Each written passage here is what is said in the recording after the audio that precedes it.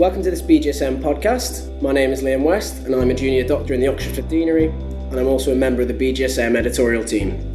Today, my guest is Dr. Russell Hearn, who balances his time between working in general practice here in London and expedition and wilderness medicine.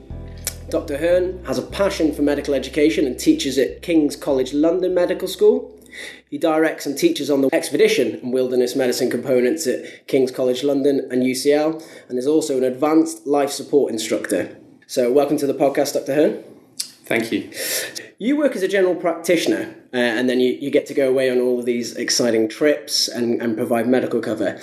Do you think this is the best route into it, or have you spoke to other colleagues that think they would advocate going through maybe A&E, or what are your opinions? There's a lot of great overlap between sports medicine and wilderness medicine and just anything where you're practicing outside of a normal NHS or hospital-based setting for providing medical care to people.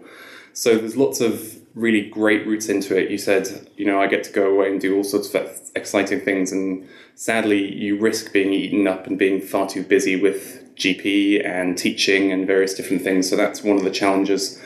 I think from my point of view, I really enjoy my work life and life in general, and part of that is the flexibility of working in general practice. So it's a good setting that allows me to have flexibility over my work and my life at a relatively young age. And it's a good route for anybody interested in having that sort of portfolio career. So I'm not held to a hospital rota.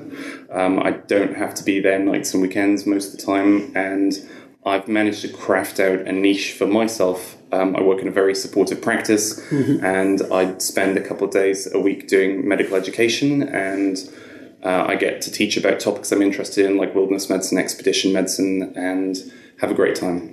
What would you say the essentials are to having a medical bag for these events? So there's a lot of what I teach to students about wilderness medicine is really about the planning. And the best expedition or wilderness or sports medicine doctor actually will have very little to do on the day because they'll have planned so well to prevent any problems from happening. So if you've taught your group well and you've asked them to bring their own paracetamol, you're not going to be needing to dole that out. If you've talked to them about the risks of the activities that they're going to undertake, they're hopefully going to approach them in a sensible way, which means nobody's going to fracture their femur. When things do go wrong, there's a few things that are particularly useful. First of all, I'd say try and put things in your bag that have more than one use. So a good example is duct tape. That's a classic that everyone will probably begin with because you can use it for all sorts of things. Improvising bandages, it's waterproof, popping over blisters, although there's a few better things for that. Holding stuff together, you can just wrap it around a walking pole, throw it in your bag.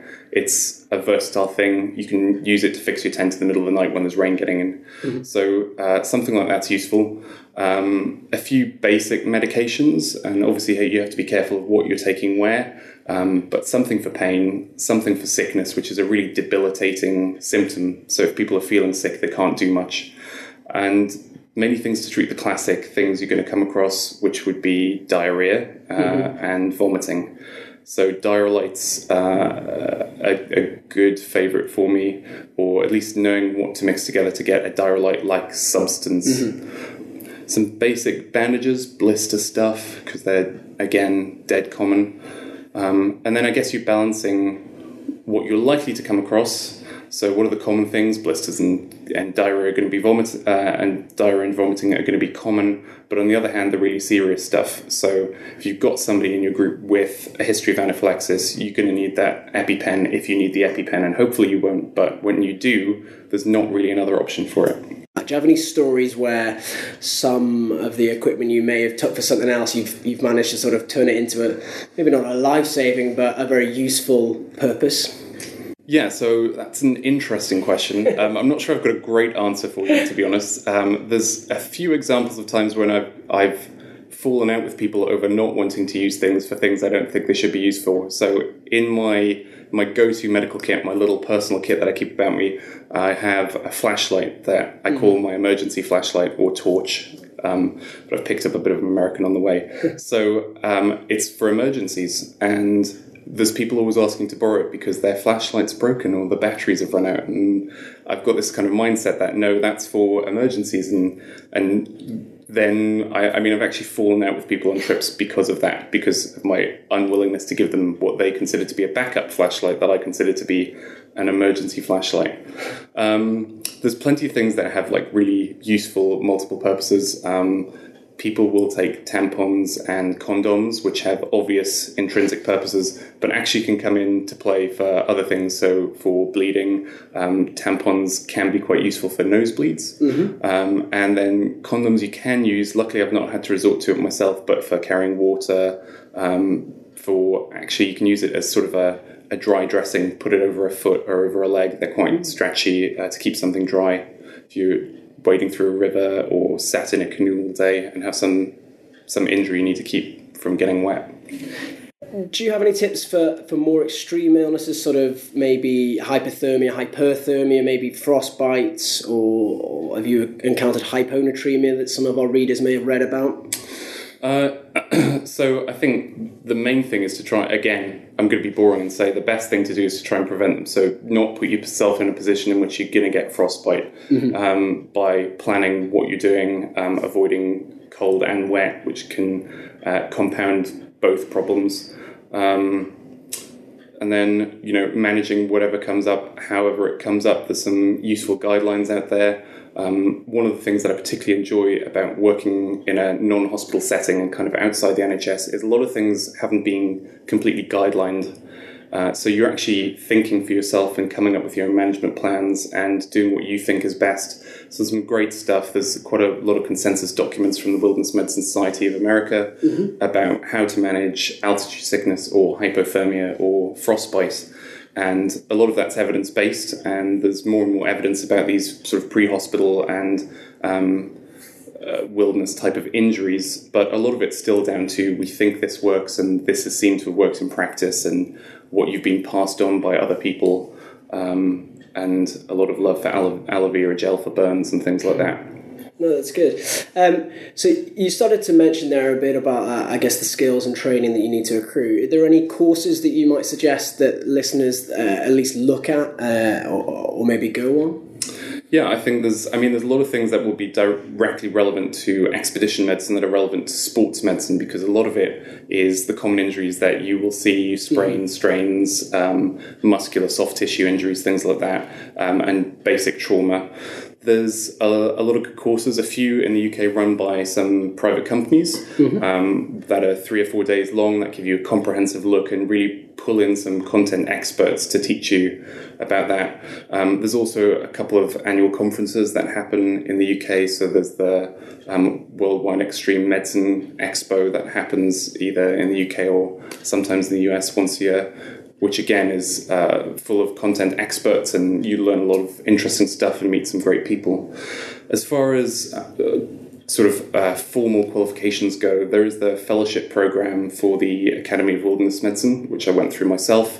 It's run by the Wilderness Medicine Society of America, who are based out of Utah, and they have quite a comprehensive curriculum that you aim to cover through attendance at conferences, attendance at courses, online learning that they offer through their journal, and other activities that accrue points related to the experience and things that you've actually done in real life. And I think that's a really good sort of basic standard that would let somebody know that this person's put some effort into learning about wilderness medicine and will be able to at least know what to do in most circumstances, or have a good idea of where to find the answer. So I think that would be a good one. And then there's lots of courses that are related to those sort of to wilderness expedition medicine. There's a lot of overlap with other things, as we said. So there's the Diploma in Medical Care of Conflict and Catastrophes, run by the Worshipful Society of Apothecaries in London, and that runs basically over an academic year, 1 day per month. And you attend that, and there's an exam at the end, and that's really focused on more of a humanitarian side of pre-hospital care and conflict and disaster, so military medicines type of things. So that's another interesting one that people could look at.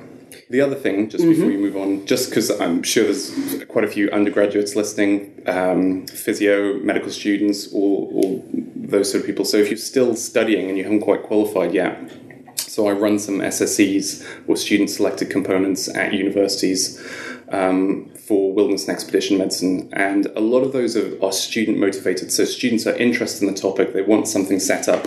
And what I'd say is, if you're interested in doing something like that and you're at a university that doesn't have those things, try and find some faculty who will support you, or do it as a self-designed SSC or course, and look for ways of making the curriculum what you actually want it to be. So you should be learning about things you're interested in. And if this is what you want your future to be, or you have a vocation towards, then you can carve out that niche. And most universities, in fact, I would say all medical schools, they are interested in students who are enthusiastic about something. And certainly I've responded to the students who've been interested in that at King's and at UCL, and even supervised some students at Aberdeen and other places who've wanted to do SSCs related to it. So there's lots of opportunities for them to kind of make their own course rather than wait to be graduated to do something at a postgraduate level. What about insurance? Is that an issue? Because it's a sticky situation with some of the sports cover that we get people to do. Yeah, so the sports cover in the UK, I guess, is one thing. There's lots of ways in which, in fact, it's something all doctors ought to know about, because at some point you're going to be on a plane and the light's going to go off. It's happened to me quite a few times, and there's a request for a doctor to help. Scary and moment. Yeah, there's an interesting article in the BMJ from a few years ago with some thoughts and guidance on it. We're lucky in that it doesn't, well, as far as my knowledge goes, up till today, it hasn't been tested in court that a doctor who's rendered assistance from the UK has then been prosecuted for what they've done. So you're kind of covered in a sort of Good Samaritan situation. And certain airlines have insurance that covers you if you've tried in goodwill to help. And as long as you've not done anything drastically wrong and acted at your level of training within your bounds, you won't, I don't think, fall a cropper. What I would say is, so expeditions are one thing. If you're taking on and accepting a formal role for a group's health and you're going on a trip, you need to ensure several things. So one, are your defence union going to cover you if something did go wrong? Or is there a premium or extra insurance that you need to take? And you'd be silly to take on board something without checking with them first. Second of all, you kind of have a responsibility to make sure you're able to deliver the healthcare in that setting. So to be able to do that, you need to have a good hand in the planning of the trip and the risk assessment that's taken place, so that you aren't reassured by a company you go with or a travel group that everything's going to be fine, and then you get there and find that there's actually no medical kit, and there's no plan if something does go wrong. Because at the end of the day, you've agreed to provide healthcare that you're then unable to provide. Certain countries are more challenging, so working with Americans or in America can be quite tricky. The other problem is, if you're a doctor in the UK, you may technically need a license to work in another country. So with the Olympics, the Olympic doctors who came from other countries were issued temporary licenses through the GMC to enable them to treat their own athletes while they're in London. And the same kind of thing applies. So even if I'm with a group of English tourists or English travellers in the US and I'm treating them medically, the American government may frown on that, and technically I might be acting outside the law by giving prescription drugs to people in that setting. So you need to be careful, I would say. And there's no yes or no or right or wrong answer. So it's down to your own ethics and judgment, and I'd say take advice. So we're just going to put you on the spot just before we finish. So outside of a general healthcare setting, are there any interesting scenarios where you find yourself needing to provide medical care and had sort of interesting stories from it? I think the first one is probably where I had one of my most surreal experiences of my life. And I was quite young at the time, and I was involved in the healthcare for a group of children at a summer camp off the coast of Seattle. It's kind of on a remote island called Orcas Island. A beautiful place, the most amazing sunsets I think I've ever seen. And each week a group of kids would arrive, hundreds of kids, so somewhere between 200 and 400 would arrive on the island, and they'd have fun. A lot of them came with medical problems. Many of them were over-medicated, in my opinion. But, you know, a lot of normal kids as well. Great fun. And we used to have a sick call a couple times a day. Sick call on the first day after dinner. One of the members of staff brought this child who had sort of vomited after dinner. And the child gave a story of having eaten quite a lot and being travel sick and had vomited once on the bus. Everything seemed fine. And flash forward to sort of 12 o'clock at lunchtime the next day, and there was about 5 or 6 kids vomiting. And by the next morning, it was about 50 kids. And it became quite obvious that there was an outbreak of something. It was eventually thought to be sort of norovirus, which kind of made sense with how quickly it came on and the symptoms everybody had. But I remember a particularly surreal moment at sort of 2 a.m, and we'd set up a quarantine area. And if you listened, and I would put my hand to my ear and listen, and I could hear the sound of retching constantly.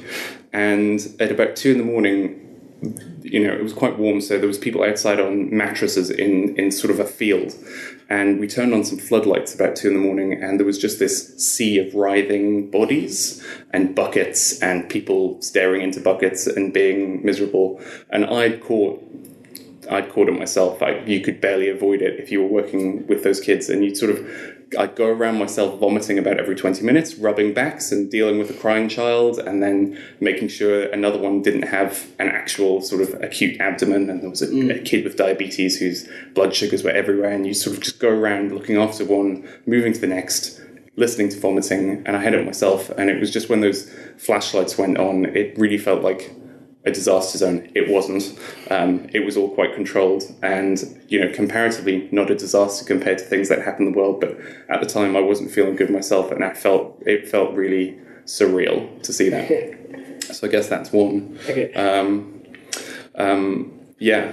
And your take-home message there would be: did you prepare for that? My take-home message is: wash your hands, and if it's wet and it's not yours, don't touch it. Yeah.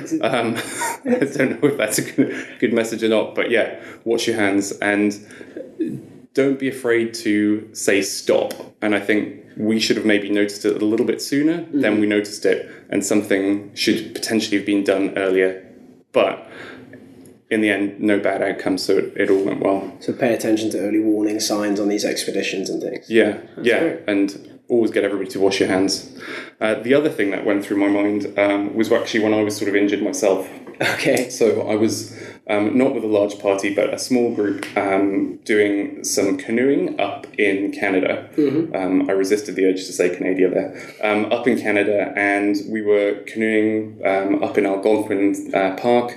You canoe, there's lots of interconnected lakes, and in order to get between different lakes, you hike your canoe up, you put your backpack on your back, you put the canoe on your head, and you walk between the 2 different lakes. And everything was going fine, except at the time it was black fly season, so as well as walking, you're sort of being constantly nibbled, which is no fun.